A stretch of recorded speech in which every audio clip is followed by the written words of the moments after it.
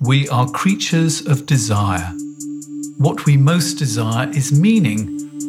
What makes us suffer most is a lack of meaning. The Meaningful Life with Andrew G. Marshall. Marital therapist, author, and communications trainer Andrew G. Marshall invites guests from all walks of life to discuss what makes life meaningful. Hello, I'm Andrew G. Marshall. Welcome to The Meaningful Life. Each week I have a different witness who discusses what makes their life meaningful. And one of the common answers is nature. It got me thinking about what we're doing to look after this precious resource of meaning for so many people. So when I came across a book called The Joyful Environmentalist, I knew I should invite her onto my podcast.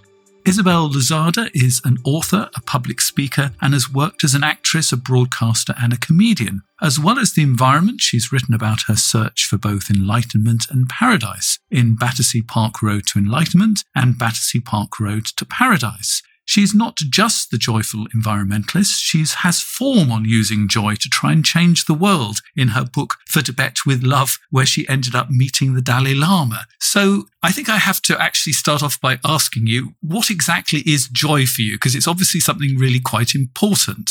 Oh gosh, it's a really interesting question, isn't it, Andrew? How do we define joy? You talk about my search for enlightenment. Years ago, I did one of those woo-woo new age seminars, where you discover your purpose in life. And we went through this process and I discovered that according to this seminar, my purpose in life is quite simple. My purpose is joy.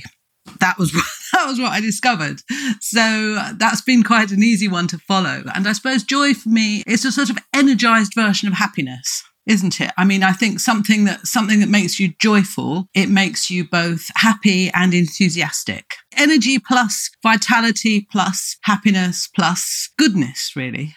I think it's those things, isn't it? It is more than just having a good time. There seems to be some kind of cheerful optimism put into it as well. Yes, actually, now that you mention it, there is an optimistic aspect of joy, isn't there? It's a bit like happiness. There can be different ways that you can define it. You can have a temporary joyful state, as when somebody brings you a fantastic birthday cake. But it's interesting, even in that moment, if you put your finger on the joy in that moment. I recently had a birthday and a friend brought me an amazing cake. That's why it's in my mind. The joy is more from the connection with the friend rather than the cake itself. The joy comes from the moment, doesn't it? And the connection. And so I think joy is it's a state where optimism occurs naturally, isn't it? Arising from the circumstances. And I think something you say there is really interesting. It's also somewhere where you can use for self-discovery. You actually went into the joy of that moment. What was it about the cake? Actually, part of it was, that it was a beautiful cake, but actually the joy made you pay attention to the connection between you and your friend. And that's actually where the real joy was. So exactly. I think joy is a gateway to self-discovery. At least that's what I'm thinking, looking into your work. I suppose it can be a gateway, but it can also be a result of doing something, of knowing yourself, of having discovered yourself sufficiently to know what gives you joy. For example, one of my hobbies is Japanese taiko drumming.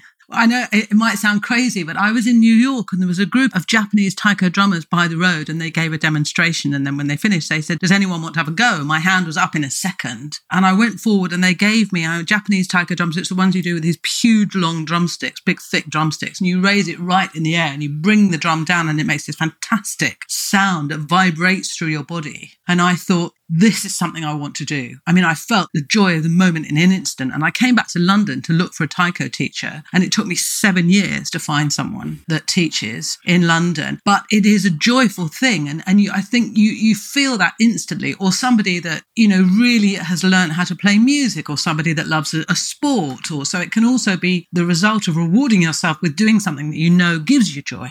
And I think you've just reinforced the point. When you feel joy, don't just feel it, actually investigate it, actually see what it is that is working for you, pursue it, even if it takes you 7 years to find the teacher. Yes. That joy is making you pay attention. This drumming is going to be good. And I have to agree with you. I have been to workshops where you just drum with your hands. With your hands. That's also wonderful. And it is just the most extraordinary experience. Yes. You can see we've probably probably been to the same kind of places, particularly around a campfire. Yes, because then you've also got the connection that we're talking about, haven't you? That we mentioned with the cake. You've got the connection with the other people there. So a joy obviously is greater if you're sharing it with another person or with an animal even. So I think, yes, happiness plus energy. I'd define it like that.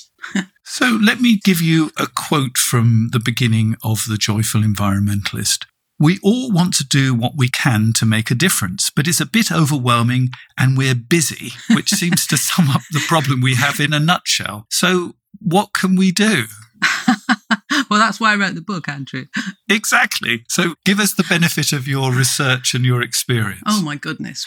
I'd been reading books about the environment for 2 years before I wrote The Joyful Environmentalist, because I care passionately, as we all do, about the state of the planet, about the biodiversity, the loss of species, the climate, the pollution, etc., etc., etc. But a lot of these books, the writers feel obliged in a very conscientious way in the first 3 chapters of the book to tell you just how bad the state is.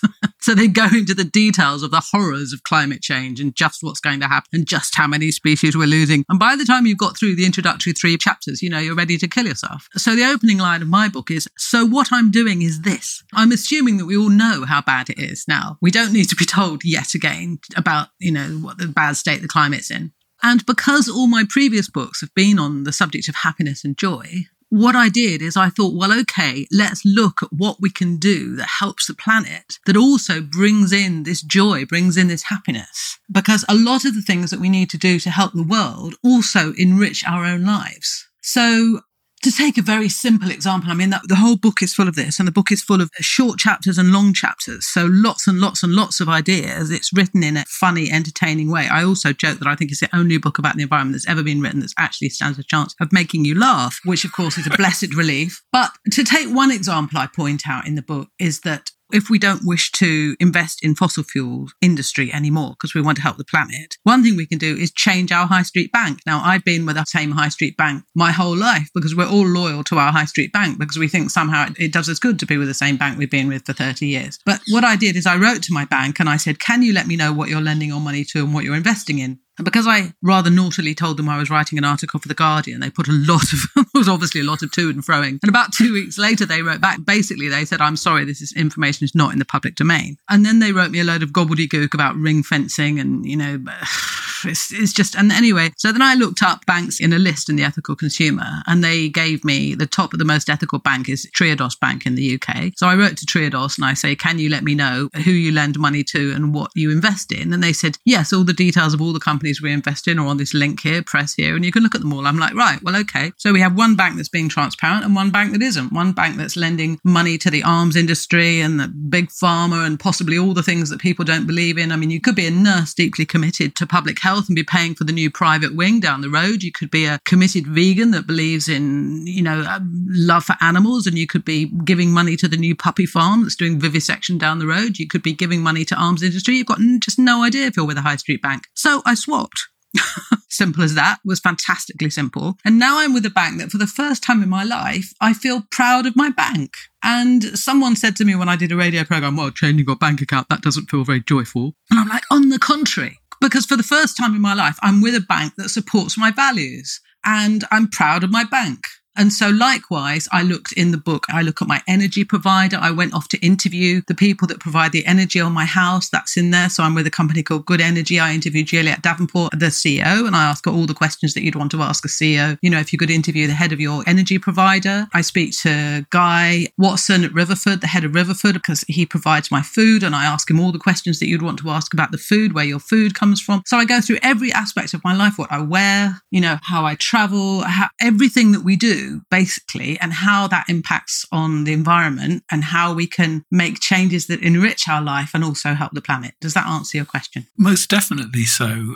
You start your journey getting very angry about plastic in in a whole food kind of shop. So, I mean, it's not all sort of interviewing people. It's actually standing up for yourself in public as well, isn't it? The book has all kinds of it. It has interviews, it has stories. I mean, one of the wonderful sections is I go off to Scotland and I spend a week replanting the Caledonian forest with a charity called Trees for Life UK. And as I say to them up there, in London, we plant one tree and we think, that's it, we've saved the world. We have a party if you plant one tree. Whereas there's a group of about 10 of us. We spent about 10 days up in the Highlands planting trees all day, every day for a week. And as I say in the book, if you're fit enough, then it's the most wonderful week's volunteering that you could ever hope to do. And there's something so profoundly joyful, to use that word again, about putting a little tree in the ground and knowing that 200 years from now, there'll be berries and birds and, we'll be long in our graves and yet that tree will be there. It's the most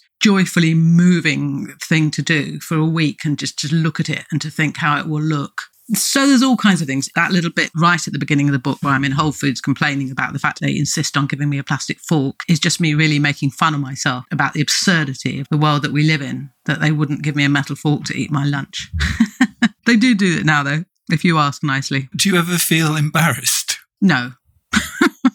Well, because I don't care, you see, anymore, Andrew. I don't care what people think of me. I was talking the other day to someone who had a presentation to do and they were talking about how nervous they get and how subconscious they get before presenting before an audience. And I'm like, I genuinely don't care what people think of me. Because if I'm speaking in front of an audience, my main desire is to give them like 23 things that they can do to save the planet, or whatever book I'm talking about, like my last book about sexuality, 23 things that they can do to improve your sex life. I can tell you, once you've written a book about sex, there's nothing about talking about the planet that's ever going to embarrass you. So no, I don't, because it's not about me ultimately. I'm there to communicate a piece of information. And so it's not that I even need to get my ego out of the way. It's just not relevant. If someone who's listening to this is thinking, well, she sounds an obnoxious, opinionated, blah, blah, blah, blah, blah, I don't really mind if they think that. But if they go out and buy The Joyful Environmentalist and then they end up, for example, going out and deciding it's time they bought a compost bin for the garden, my job is done. I can die in peace. They've bought a compost bin.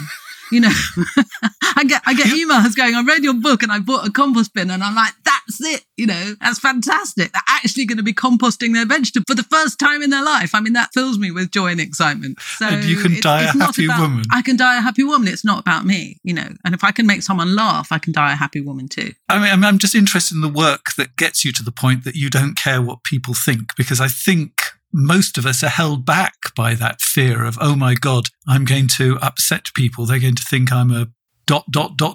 fill in your own particular fear. I think possibly, Andrew, having me to drama school helped because, when you've had 10 years of rejection every week and you're judged on this elusive thing that they call talent, you walk in the room and someone's already decided how much talent you've got before you've even opened your mouth. And so you learn very soon as an actress that is bollocks, because whatever it is you've got to offer is obviously not what they want. There can be 100 people auditioning for the same part. You can go and you can do absolutely the best audition of your life and you know that you've absolutely aced it, and then you don't get it because they decide they want to cast someone who's blonde. So or shorter or taller or who's related to their uncle. I mean, so basically you end up thinking, well, I am what I am. I've got to offer what I've got to offer. And also in my case, the message really is so much more important than me. And I suppose there's a certain vulnerability in that. When I'm standing on stage in front of, 100 people talking about sexuality, that is obviously far more vulnerable than talking about the environment. But I mean, again, it really wasn't about me. I wanted to communicate certain things to the audience.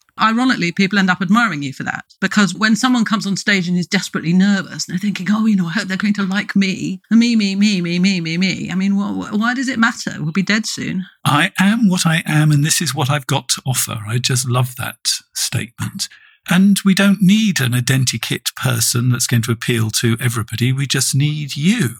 Yes, I mean, someone might not like you, Andrew, but nevertheless, you've got good information to impart to people. Again, funnily enough, talking of weird woo-woo seminars that we've been in the past in an attempt to learn more about happiness and wholeness and personal human growth and things. I mean, I learned years ago that, if you go to a lecture and it's boring, sit through the lecture, but make sure if there's one piece of valuable information in it, get it. Doesn't matter if the lecture is annoying. So likewise, this podcast, I mean, there might be one thing that we say in this podcast that might be valuable for a listener. And I challenge you, listener, listen up, because there might be one thing, hopefully, that we might say that might be genuinely helpful. So pay attention to get that. Even if Andrew and I are the two most boring people that you've ever heard, there might be one thing that we've stumbled on that might be useful for you. And that's my hope for the listener, that we can communicate information that is useful, that is helpful, that is valuable, that can bring value, that can bring joy, that can bring freedom, all those things. I'm interested in this confidence because when I did my research about you and I discovered that...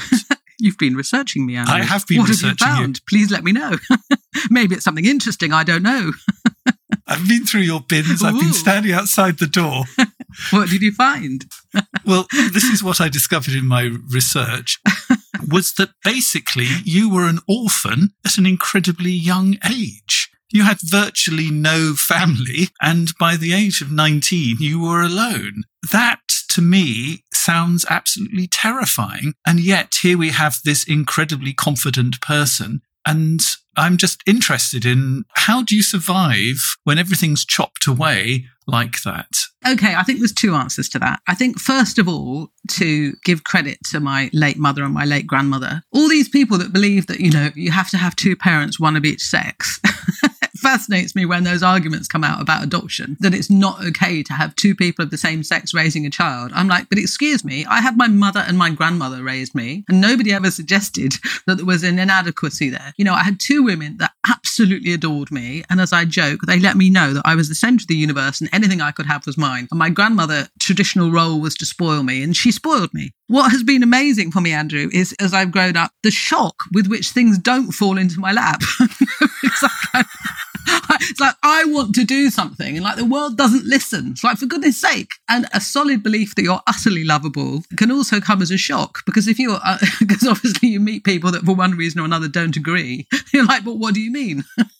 What do you mean? I'm fantastic. So, no, joking aside, I think I was really lucky in that I was loved as a child in the formative years by two women that by the time my mother died when I was 18 and my grandmother died when I was 19, they'd spent 18 years letting me know that I was lovable, clever, beautiful, the most beautiful girl in the world, to quote my grandmother exactly, those kind of things. So I think they say that the first 6 years are very formative, and I was very fortunate in those first 6 years. I didn't experience any trauma. I lived by the sea, I played in the gardens. I had in many ways a happy childhood. It was a lonely childhood because I was an only child and I didn't have anyone else. But you see, I think that made me a writer, interestingly. So if we get to adulthood, I think because my mother died and then my grandmother died and then I made a disastrous marriage, obviously, because I was filling the gap left over from those deaths. And then my husband left me and then I was on my own with a 2.5-year-old, which is where the first book starts. But I think what I did is realizing that I had to look after myself.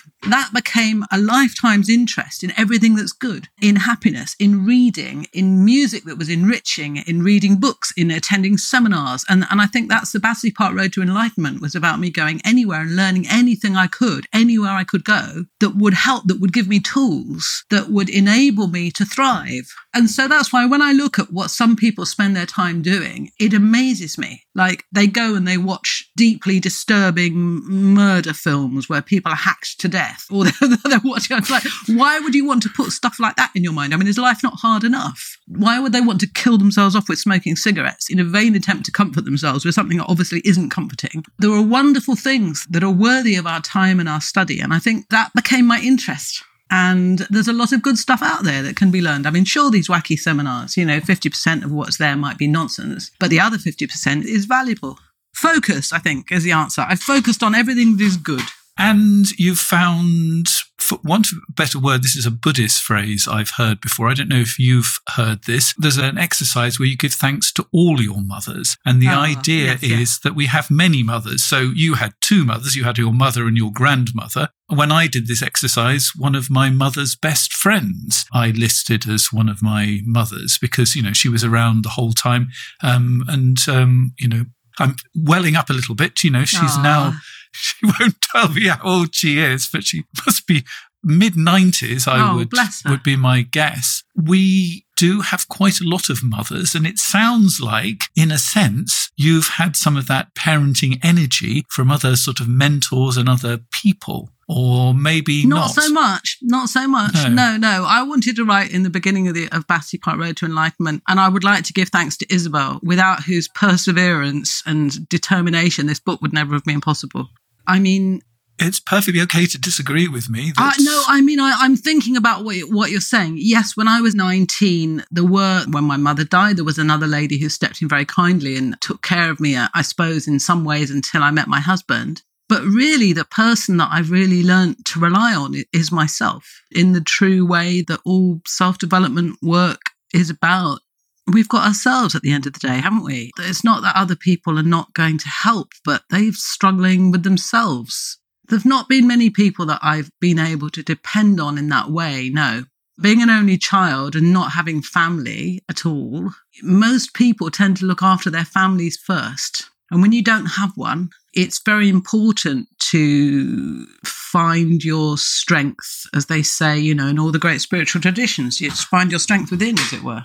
And there is nobody else who's going to come along and solve all our problems. And sadly, if you know anyone, Andrew, can you put them in touch with me?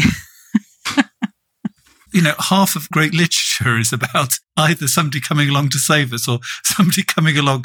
We think they're going to save us and they don't. Of course. I mean, I have had people when, I've given them some of these books that talk about that there isn't somebody else who's going to come and save you. They might help you. They might point you down the right road. Yes. They might say, there's a bog behind here, don't go in it. But you're ultimately on your own. I think sometimes it's a very depressing message, but they say, well, actually, it's not so depressing because you can then roll up your sleeves and start sorting things out yourself. I remember the first time I did a wacky New Age American seminar, and I really loved the seminar because we were learning so much. But when it got right to the end of the seminar, the message was basically about, learning to love yourself. And I remember being utterly furious because I remember going, oh God, what, her again? For goodness sake, I've been living with her all my life. That's where this whole seminar is leading, that I've got to work on my relationship with myself. I mean, come on. But yes, that's reality, sadly. What would you say now is the version of yourself that went to that workshop and got upset at the very end? Yeah, it sucks, doesn't it? It sucks. Suck it up. It's true. You've got to work on your relationship with yourself.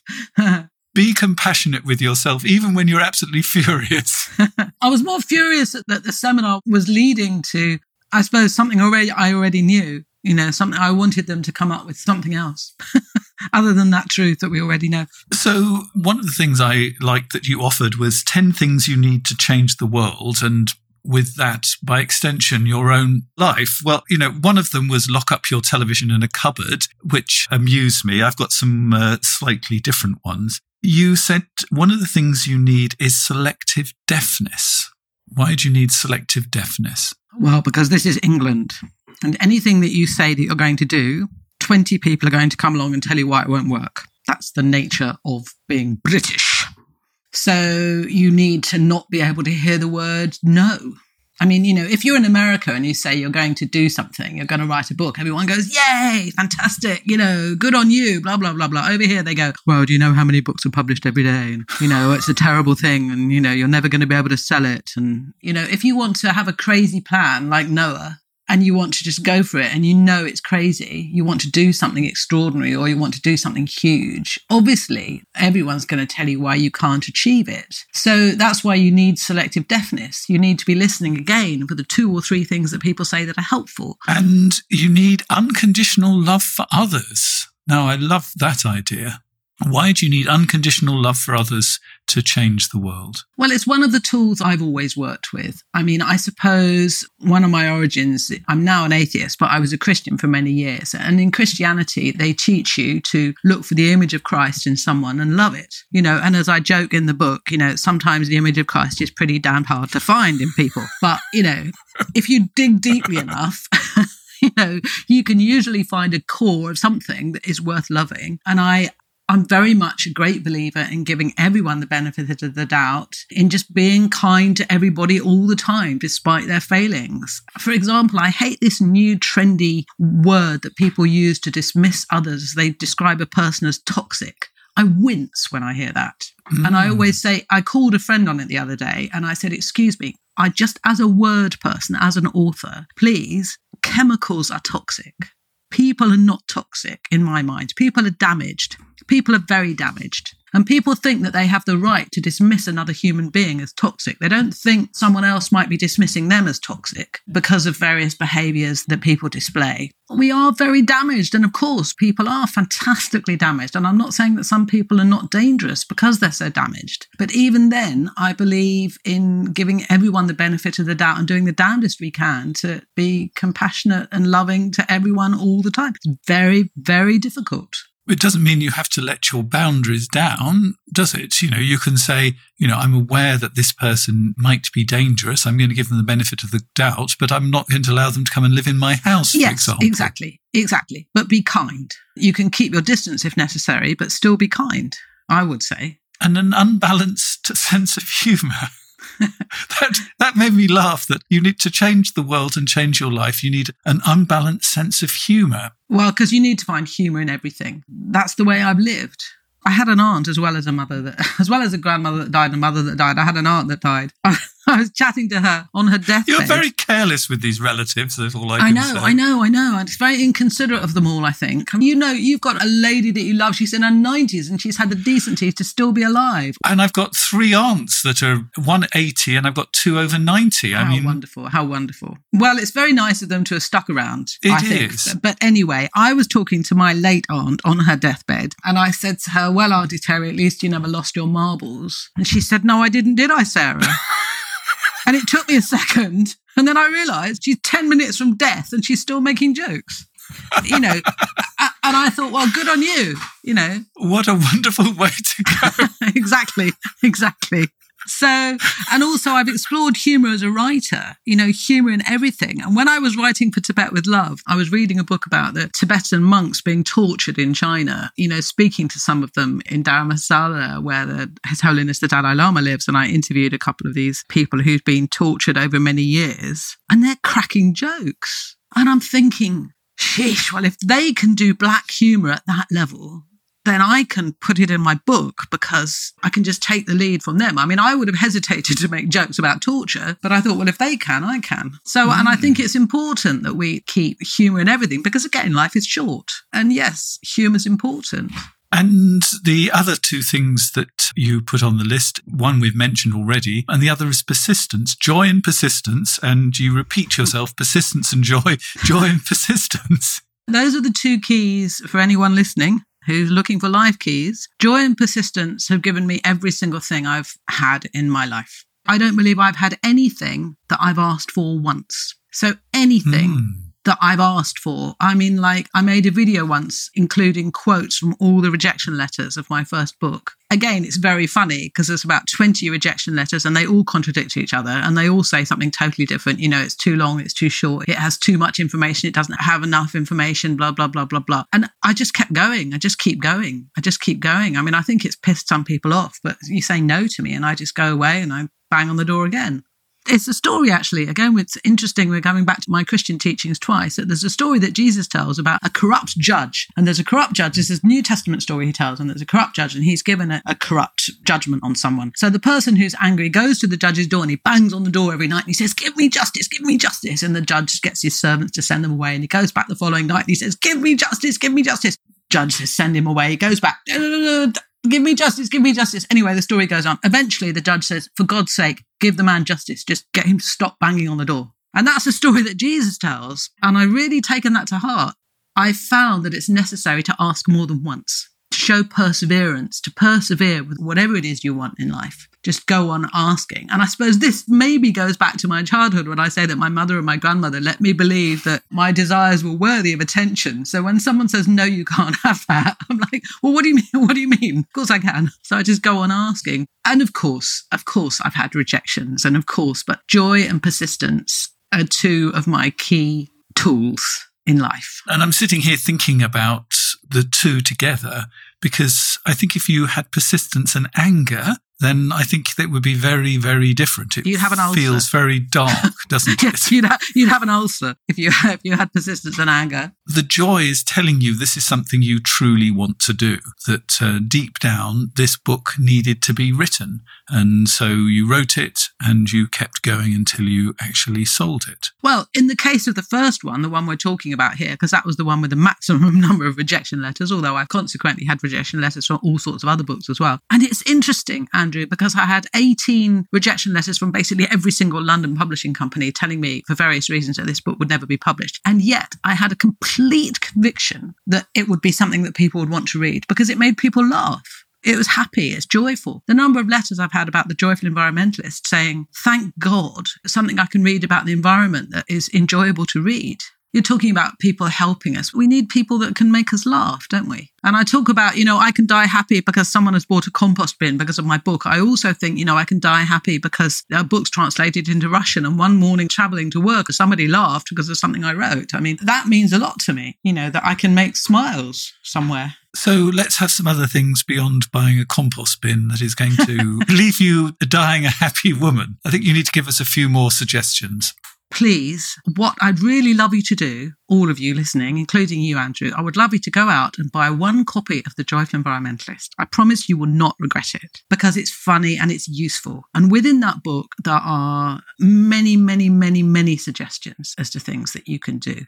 There's changing your bank account, there's changing your energy provider, there's thinking about your food, there's thinking about what clothes you wear, why you buy them, the supply chains of the clothes that you wear, how you can do that to support the environment, how you garden to support the environment, how you holiday, how you volunteer, how you travel, basically every aspect of my life, I look at and I examine and I think, well, okay, how do I do this in a way that benefits the environment? Because life is short and the planet is in trouble and we need to change the way we live radically.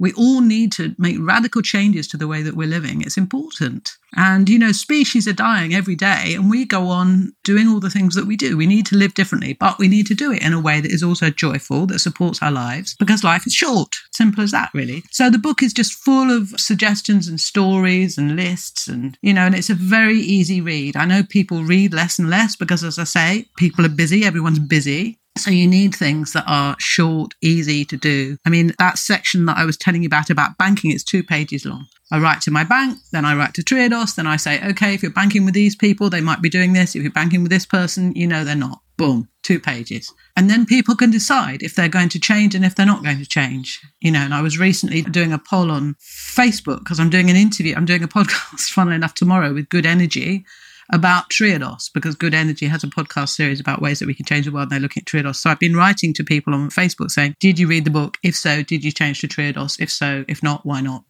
But that's just one of the things. It's every aspect of the way we live, really, Andrew.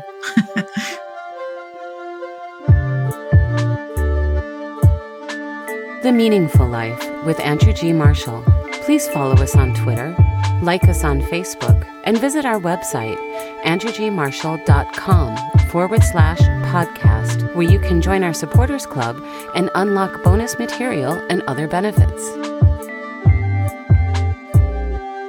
So one of the advantages of joining the Meaningful Life podcast is you can actually use the collective wisdom of myself and my guests. And, we've been to some very interesting workshops.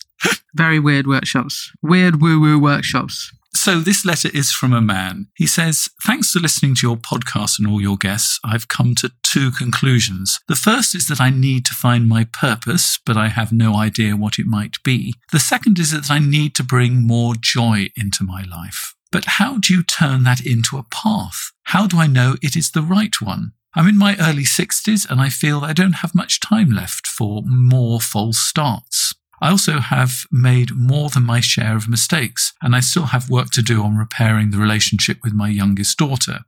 My other problem is that life stinks at the moment. I'm exhausted, run down, and if I'm honest, quite angry. I feel that I've worked hard for lots of other people and given my all, but it seems like give, and nothing back in return. I can feel myself getting into a rant, which I know will not help, so it looks like I've found a little bit of insight. I would sort of like someone to go on this journey with, a partner. Is that too much to ask?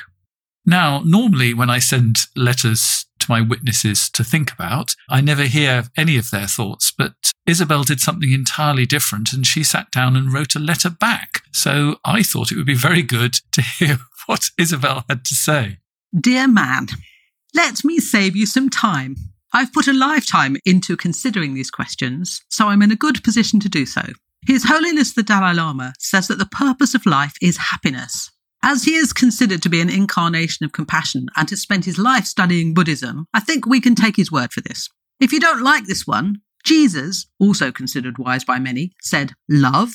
And for a third answer, know thyself was on the temple at Delphi. So your path, as is true for all of us, is, as you say, to bring more happiness and joy into your life.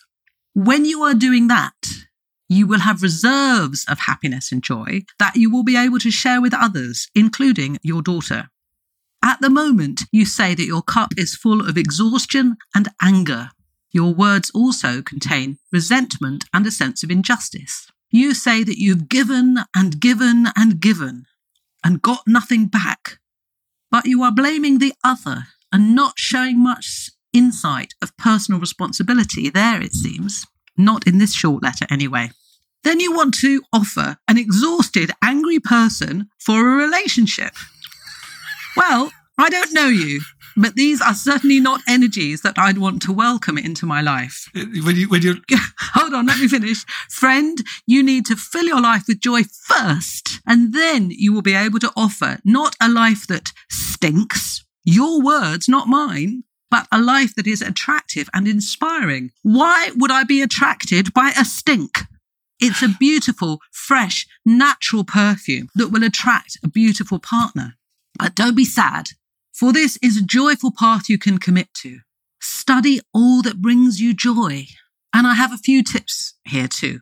Simplicity will lessen exhaustion. Live simply. As William Morris advised, have nothing in your home that you do not know to be useful or believe to be beautiful. Eat simply. Very little or no meat. Get up at the same time every day. Look after your health. Walking is good. Connect with nature as much as you can in any way that you can. Read beautiful, inspiring books. Listen to beautiful music. Learn to cook simple, tasty food. Learn meditation. Anger is just a protection for sadness. Learn to sit with the sadness.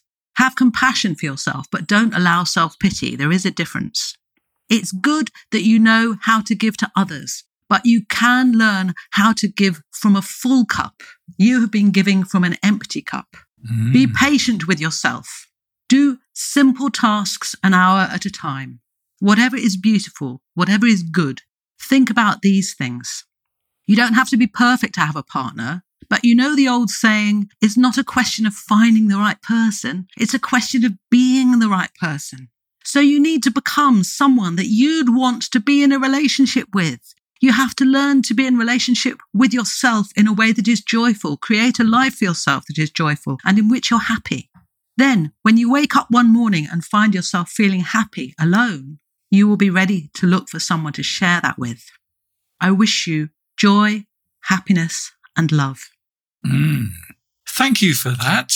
There's a lot of material in there. I'm quite harsh. But I mean, you know, my life's a stink. Well, wow, I can't wait to meet him. Well, I was going to say that stinky and angry is not what you put in the search engine, is it, when you're looking for dates? No, I want someone that feels broken, that feels that they've given and given and given and got nothing back, 3 gives, and whose life they feel stinks, and who presumably wants me to come along and, as we were saying earlier, help sort all that out.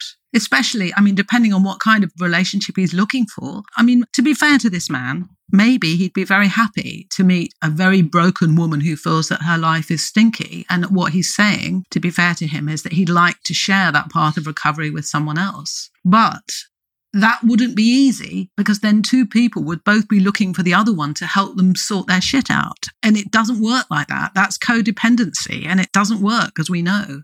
I once read a very interesting phrase from a wise man, and he said there's 2 fundamental questions for every man. I think probably we could extend it to every woman, but that's what we're talking about. The 2 questions is, where am I going and who will go with me? And if you get those questions the wrong way round, then you can have some really big problems. So if you know where you're going and You can invite somebody to come on the journey with you. Putting it literally, do you want to go to Tibet?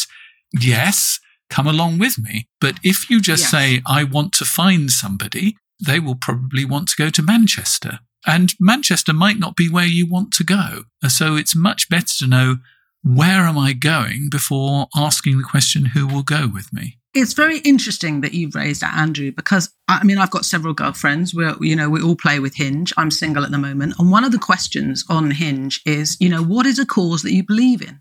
And it's a question that very few people choose as the question that they ask. But this man says that he lacks a path. Has he not noticed the state of the world? Is there a lack of causes out there that need passionate engagement?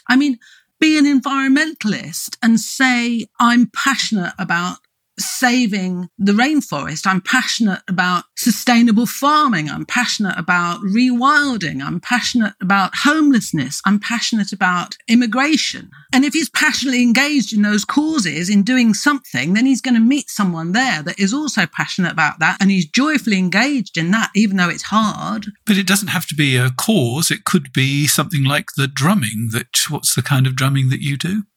Taiko drumming. Well, I wouldn't recommend taiko drumming as a way of meeting people, but no. But if that is your path to become a great taiko drummer, then that is your path. It doesn't have to be just a cause, I think is what I'm saying. It could be a passion. Well, it doesn't have to be a cause, but Andrew, if people are not engaged with the state the way the world is in, if people aren't engaged in anything outside themselves that attempts to make the world a better place, then they're not someone I'm going to want to be on a path with, because frankly, the world's in a mess. Yes, but maybe you and he are not a good match. Okay. But what I'm saying is having some commitment to something outside oneself. It is certainly, as you say, it's all very well saying, all right, I want to go to Manchester, but then I'd go, well, okay, what are you going to do when you get to Manchester? I'm not saying that I'm only looking for fighting eco-warriors. I'm just saying that a sense of purpose, surely people also get a sense of purpose through contribution, through what they can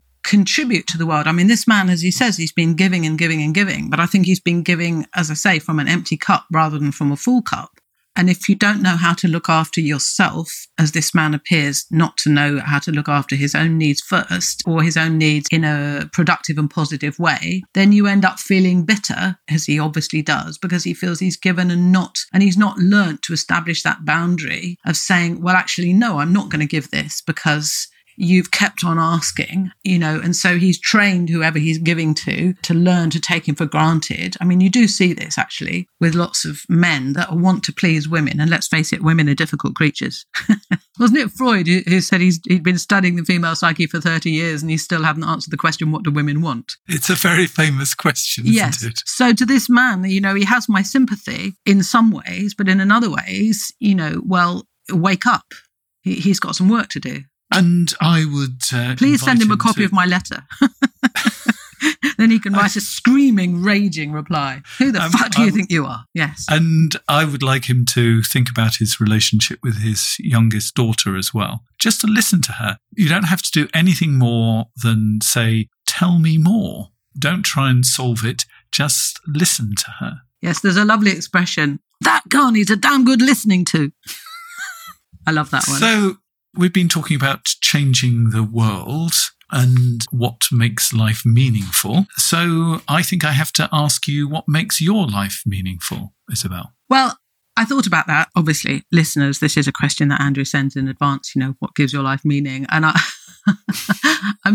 think it's already apparent from this interview that what I love is the feeling of just having made a difference. I go back to that example of having made a woman in Russia laugh when she's on the Northern Line, or when she's on the train going to work, or the fact that I get fantastic joy from the news that someone's bought a compost bin or someone's done anything in the book that I'm talking about. The book's not just a list of things to do, but there are lots of suggestions and people take them on board. Or, in my book about sexuality, there was a letter I had from an elderly woman whose intimacy and whose sex life with her partner, who'd previously been estranged, had completely been recovered as a result of reading the book. And so what gives my life meaning is knowing how short life is, being able to do anything for anyone, anytime, however small, that makes life better. It's as simple as that, really. Being able to help others in any way. And I don't even need to meet them. It's not about me. It's about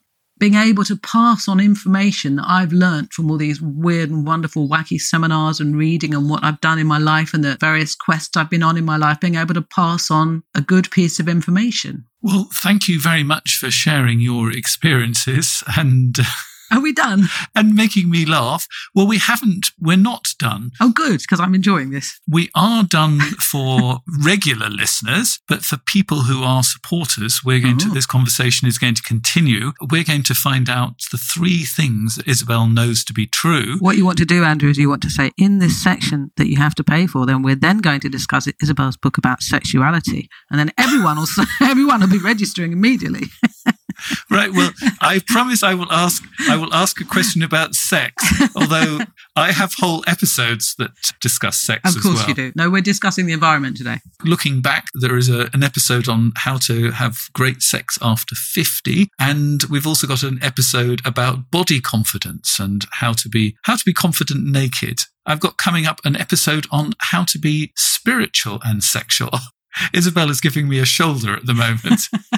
Moving her T-shirt. How to be confident naked. Fortunately, the camera's positioned sufficiently that I can move my T-shirt and appear to be sitting here naked. You did say this wasn't envisioned, didn't you, Andrew? I did say it wasn't envisioned. So all I can say is you have beautiful shoulders. Thank you, Andrew. So all of this conversation will continue in a moment, but for everybody else, thank you, Isabel, for joining me today. Thank you very much, Andrew. It's been delightful. You've been listening to The Meaningful Life with Andrew G. Marshall. You can follow Andrew on Twitter, like him on Facebook, and please leave a review wherever you consume your podcasts. Making, editing, and distributing The Meaningful Life comes with substantial costs, and we'd like to ask for your help. Visit our website, andrewgmarshall.com/podcast, where you can join our supporters club and unlock bonus material for every program, send in a letter to be discussed by Andrew and his guests, and join a community of other people seeking to make their life meaningful.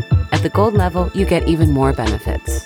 Production of The Meaningful Life with Andrew G. Marshall is by Michael Dooney. Social media by Madeleine Healy. Sound engineering and theme tune by Sebastian de la Luz Mendoza. And I'm Susie Colick. Please tell your friends and spread the word. Thank you.